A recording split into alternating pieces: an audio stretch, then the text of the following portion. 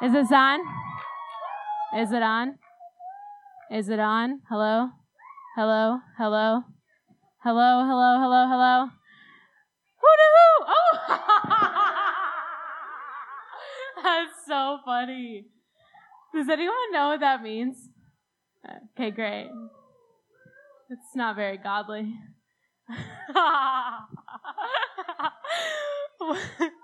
What? Nah, it's good.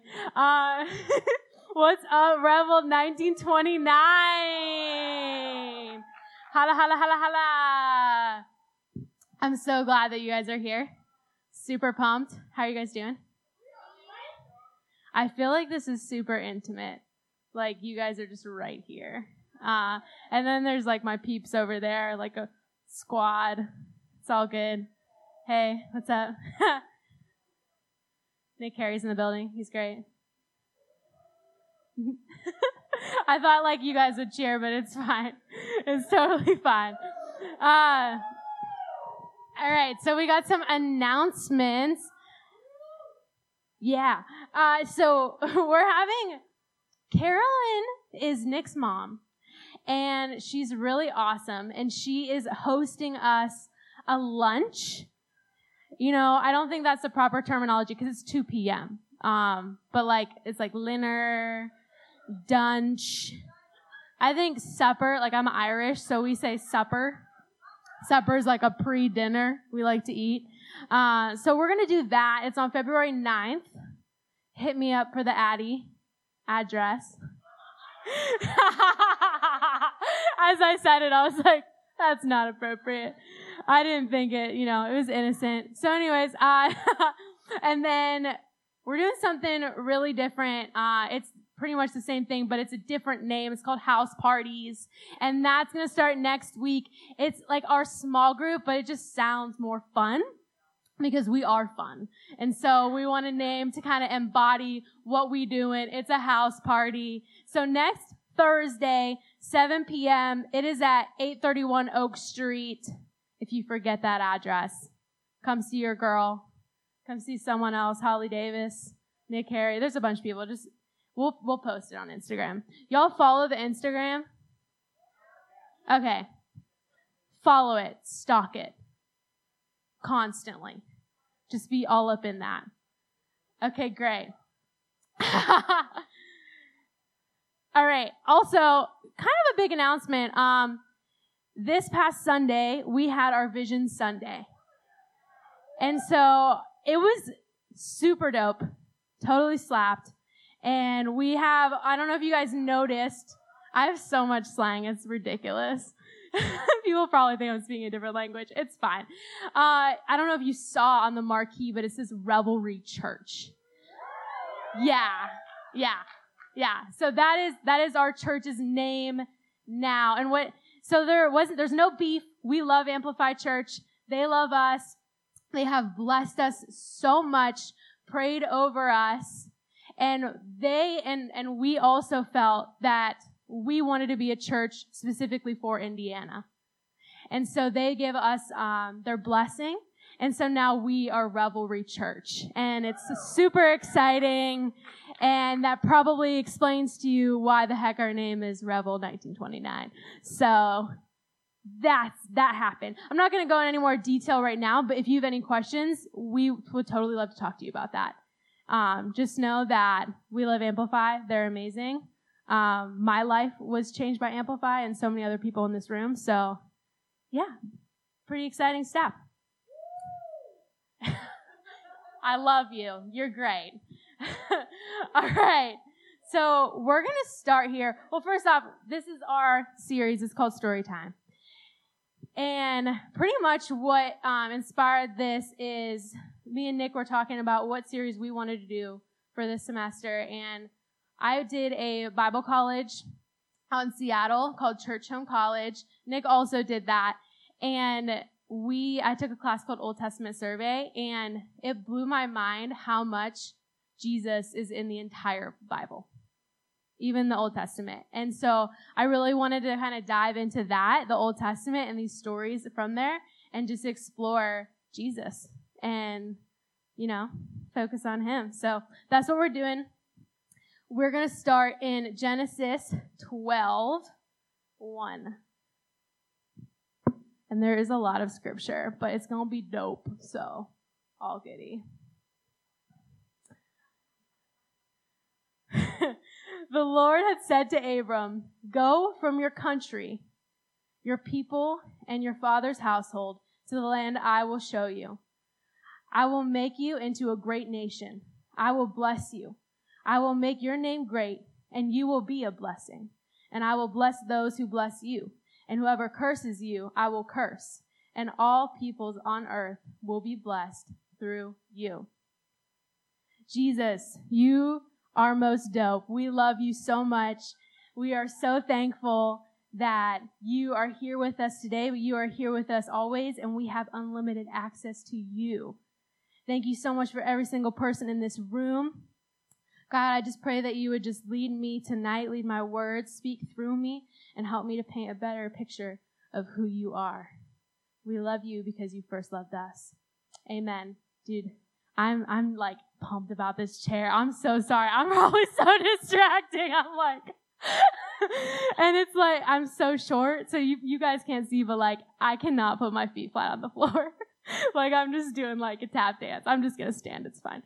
All right. So have you guys ever, there's either you follow Christ, either you believe in Christ, or maybe you don't, and that's totally fine.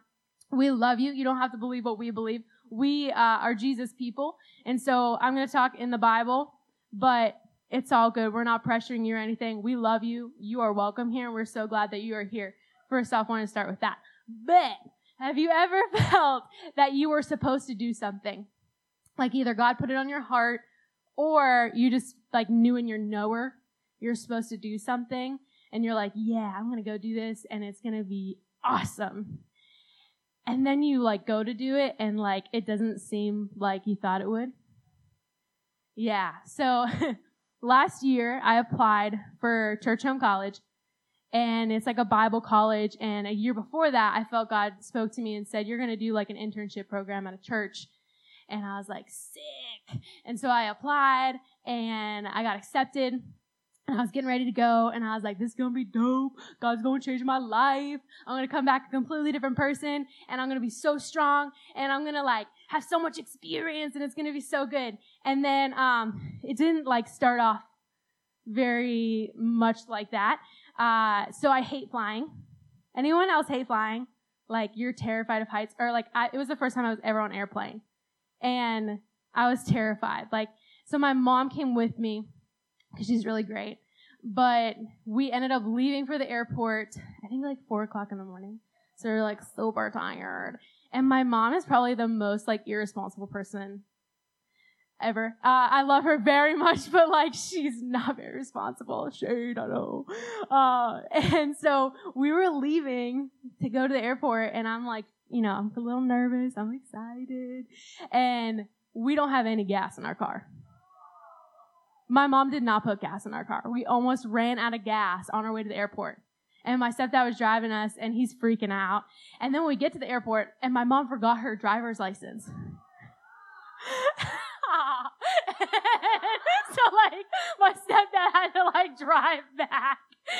And she's like, I don't even know. And we're, like, going to go.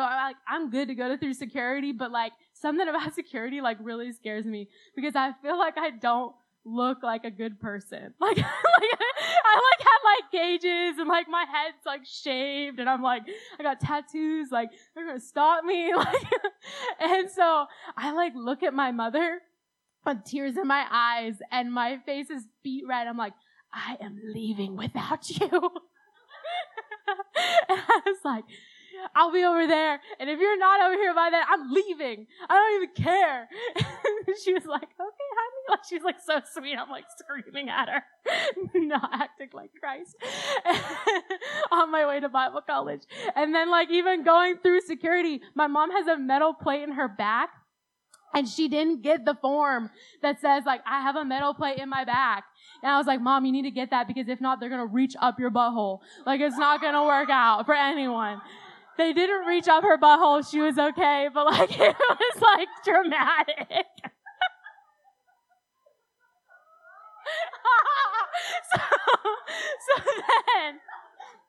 So then I'm finally in Seattle, eye twitching and everything, just my nerves are all crazy. And like, I follow a specific diet for my health. And your girl couldn't follow that diet because of airport, all that jazz. So I'm finally settled in. I'm excited. I met my roommates. My mom's getting me all settled in. She's like, let's go to Target. Like, who loves Target? Like, Target is the best. And I'm like, yo, this is about to change my day. I'm going to go to Target. And I'm going to get what I need. And it's going to be so dope. And I went in. And I'm like walking. And I was like, I just felt very uncomfortable in my stomach. And my eyes, I just go, oh no. And my mom was like, what's wrong? And I was like, like literally start sprinting, but like a waddle penguin run to wherever I didn't know where the bathroom was. And dude, it just happened, dude. I crapped my pants outside of Target. And I was wearing a dress, y'all. And I like come out of the bathroom. And me and my mom just communicate with our eyeballs. And we just start laughing. But in my head, I'm like, yo, I'm 27 years old. I just pooped my pants outside of Target. And this was supposed to be a great trip. And I was supposed to come here and God was going to change my life. But yo, pooping your pants does not qualify as a good start to college. It doesn't. And then even going into it, it was rough, y'all. But in the end, after that, the semester went. God worked on me, y'all. It was so dope. So dope. And so I was blessed. God told me I was going to be blessed, that he was going to change my life. And he did indeed change my life. But in the beginning, yo, it was rough. Nick Carey came to visit me. I was crying. I was like, I hate it here. And he's like, yeah, I knew you would. But dude, in this book, there are stories of so many people who God promised they were going to bless. And a lot of times they messed up, fell short, or they had to wait, y'all. They had to have faith, and they had to believe that God was good. And so we're going to talk about a dude. His name is Abram. Starts off as Abram, you know. And so what I read at the beginning, that is God promising Abram at the age of 75 that he is going to be a great nation, that God's going to turn him into a great nation. And so he picks up his stuff and he follows God. He follows God wherever he tells him to. He goes all over. And he takes his wife and he takes his nephew. And then, so he tells him that in the beginning. Then we move into 13, where him and his nephew separate. This is like Cliff's notes, but it's like Britt's notes of Abram/Abraham. And so we got 13, 14. God says it again, different wording. The Lord said to Abram, after Lot had parted from him, look around from where you are, to the north and to the south, to the east and west. All the land that you see I will give to you and your offspring forever. I will make your offspring like the dust of the earth, so that if anyone could count the dust, then your offspring could be counted.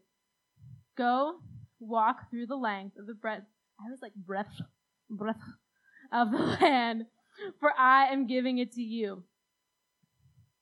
And so there again, he is reassuring Abram, yo, your offspring gonna be popping.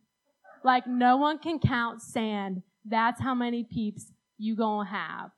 Okay? Then we move into 15.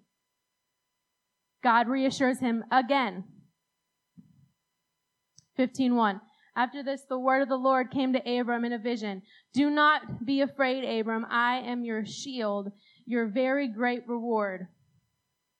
Then Abram said, Sovereign Lord, what can you give me since I remain childless? And the one who will inherit my estate is Eliezer of Damascus. And Abram said, you have given me no children, So a servant in my household will be my heir. Then the word of the Lord came to him. This man will not be your heir, but a son of your own flesh and blood will be your heir. He took him outside and said, look up at the sky and count the stars. If indeed you can count them. And then he said to him, so shall your offspring be. So he tells him in the beginning, you're going to be a great nation. Then he reassures him again with the sand. Then he reassures him again with the stars. And you can tell, obviously, Abram's kind of like, dude, you promised me, and I don't have no kids yet. And in fact, his wife is barren. She has never had kids, and they old. Like, literally, I said 75 is when he told them. They're old, so that's like a freaking miracle if they have a kid. And so he's saying, my servant is gonna have my baby. And God says, no. You and your wife will have a baby. That is the promised child. But then, going into 16, his wife is telling him, the Lord has kept me from children. It's like a very dramatic. The Lord has kept me from children. Therefore, have sex with my slave. Have sex with my servant.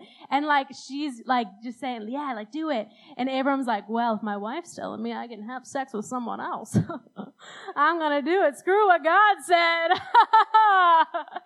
And like, literally, that's what they do. He marries her. But she gives him a servant, and they conceive, and they have a baby named Ishmael. But that is not the promised child. Still, Abram messed up. Doesn't mean he didn't have faith. It just means he messed up. So then we kind of like leapfrog. Oh, we're in 17. Now your boy is 99 years old. Still no kid. Just the one to the servant. Didn't have the promised child yet. And God is reassuring him again, saying, I will make you the father of many nations. And he keeps going. And Abram's like, yeah. And he's like, actually, I'm gonna rename you. Your name's Abraham, exalted father. And Abraham's like, yeah, cool. Name change. I can vibe with it. And then God's like, yeah, we're gonna have a covenant, and you're gonna be circumcised. And Abraham's like, what? What? And then like God like goes in, yeah, and your wife, she's gonna be named Sarah. And he's like, okay, but like you still want me to get circumcised? Everyone in my household? Okay, I'm 99 years old.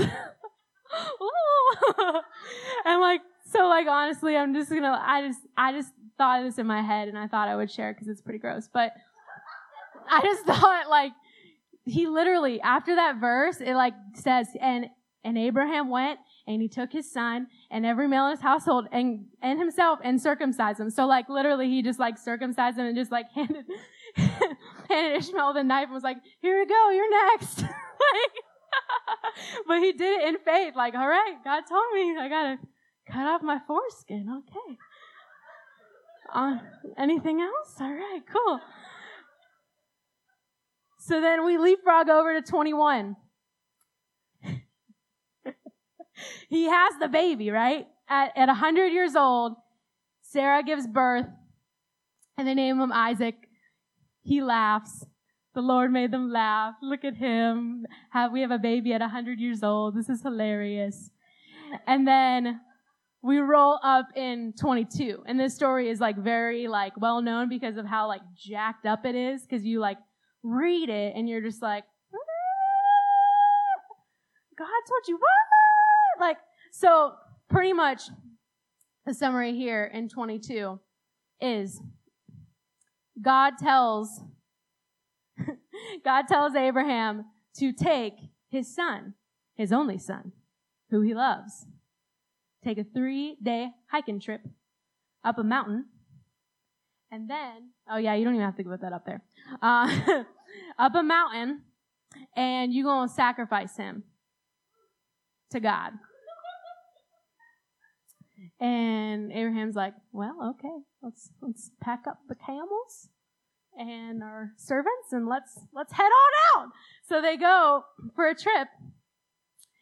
And they go up on, it's like him and Isaac, and they go up on the hill mountain, and they carry up the wood, puts it on, binds Isaac, sets him on the altar, goes, brings a knife, and then God's like, no! And stops him. And so when you read that, you're like, that is jacked up. Like, what? But it kind of, when I was studying it, I realized that it doesn't say how old Isaac is here, but he went on a 3-day trip. He was carrying wood, had a conversation with his father. A lot of theologians think he's about 16 years old. And so that makes Abraham 116. Okay, went on this 3-day trip. Abraham knew that Isaac was the promise. He knew his only son, who he loved very much, was the promise. And he believed that God, even if Abraham sacrificed Isaac, God would bring him back to life. Because it's a freaking miracle. I keep saying freaking. Sorry. It's a miracle that they had a baby in the first, because they were 100. We don't really know how old Sarah was, but we know that Abraham was 100 and they were old. And so it's a miracle that even happened. So he believed that Isaac would be brought back to life. And also, it says that he puts him on the altar, he binds him, but I'm pretty sure a 16-year-old kid could beat the crap out of a 116-year-old dude. And so, really, Isaac was submitting to his father.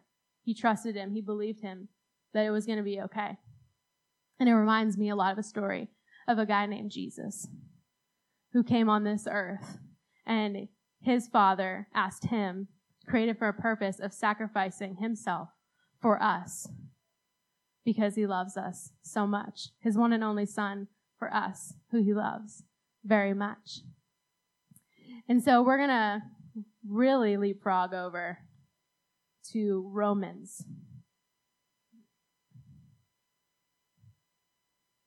Romans 4:13. There we go.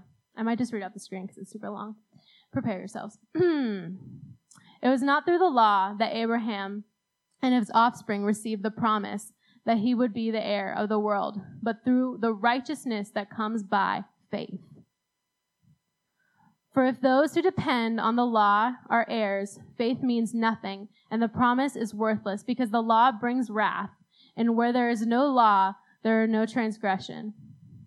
Therefore, the promise comes by faith, so that it may be by grace, it may be guaranteed to all Abraham's offspring, not only to those who are of the law, but also to those who have faith of Abraham. He is the father of us all. As it is written, I have made you a father of many nations.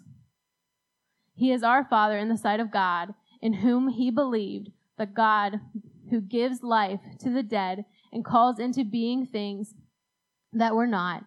Against all hope, Abraham in hope believed, and so became the father of many nations, just as it had been said to him, so shall your offspring be. Without weakening in his faith, he faced the fact that his body was good as dead, since he was about 100 years old, and that Sarah's womb was also dead.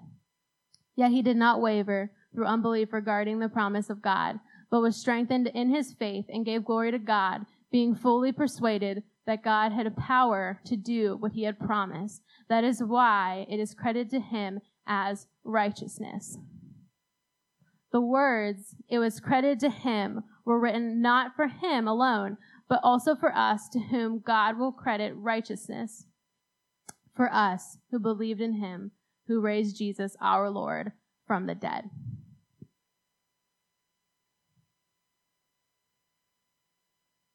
So it was through Abraham's faith that he saw him as righteous. It wasn't him fulfilling a law. It wasn't because he never messed up or was perfect. He wasn't. He did mess up. But it was through his faith that he was considered righteous. So when God sees us, he doesn't see our sin, our faults, our failures. He actually sees Jesus because Jesus sacrificed his life for us. And so I know a lot of times we get caught up into just feeling like we need to fulfill some type of law, like we need to be perfect, and that's not it. All God wants is our faith. All he wants is us to believe in him and to have a relationship with him. That's it. Jesus was 100% man and 100% God. He was perfection. We will never be perfect, but God sees us as perfect. He sees us as righteous. And God wants to bless you. And sometimes I know it's really hard because we live in an imperfect world. And so things happen. Our lives, either we mess up, people around us mess up, and it influences us. But Jesus. Let's rest in him. There's this saying that people say it all the time. It just literally drives me nuts. It says, you do your best and God will do the rest. Well, God already did his best, so you need to rest. You need to rest in him. He already did the work. He paid the price. On the cross, it said, it is finished.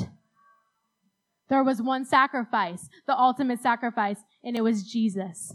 And he died for you. It is finished. So let's close our eyes, have a moment of privacy. If you're here tonight and you haven't accepted Jesus into your heart, he wants to make a home in your heart today. And so I just want to give everyone the opportunity to do that today. Because God loves you so much. I know that's hard sometimes because you're like, I know myself, when I accepted Jesus, I'm like, how could he love me? We just look at ourselves and we're mean to ourselves. But God loves every single thing about you. He's never left you. He's always been there. And tonight, I think he's waiting on you. And so, if that's you, if you want to take that step of faith and accept Jesus, I'm going to count to 3. And you can raise your hand. And it's not the raising of the hand that saves you, but it's your heart. It's faith. That's the one thing that impressed Jesus when he was on this earth was faith. And it healed people. And so if that's you, go ahead and raise your hand in 1, 2, 3.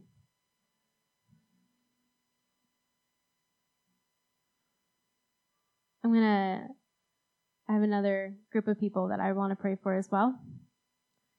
And you've accepted Jesus, but you've kind of fallen back into the you need to do everything right kind of thing, and kind of feel like you've gotten back to kind of feeling in bondage over the law, following the rules, and getting really upset when you mess up, being, a human being, and just struggle with kind of striving and relying on yourself and instead of Jesus. And so I really want to pray for you tonight as well. So if that's you, go ahead and raise your hand.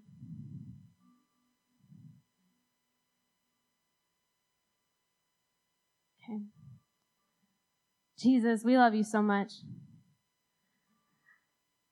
Sometimes we get so caught up in the world that we live in right now, and we get so caught up in our busy schedules and to-do lists that we forget about how awesome you are and that you're here all the time, that we just simply have to look to you and rely on you. And so will you just help us to remember that we just need to rest in you, that you're going to take care of everything, that you want to bless us, and we just want to feel that urge to walk in faith and walk in following you and not ourselves, not relying on ourselves, God. We love you so much. Amen.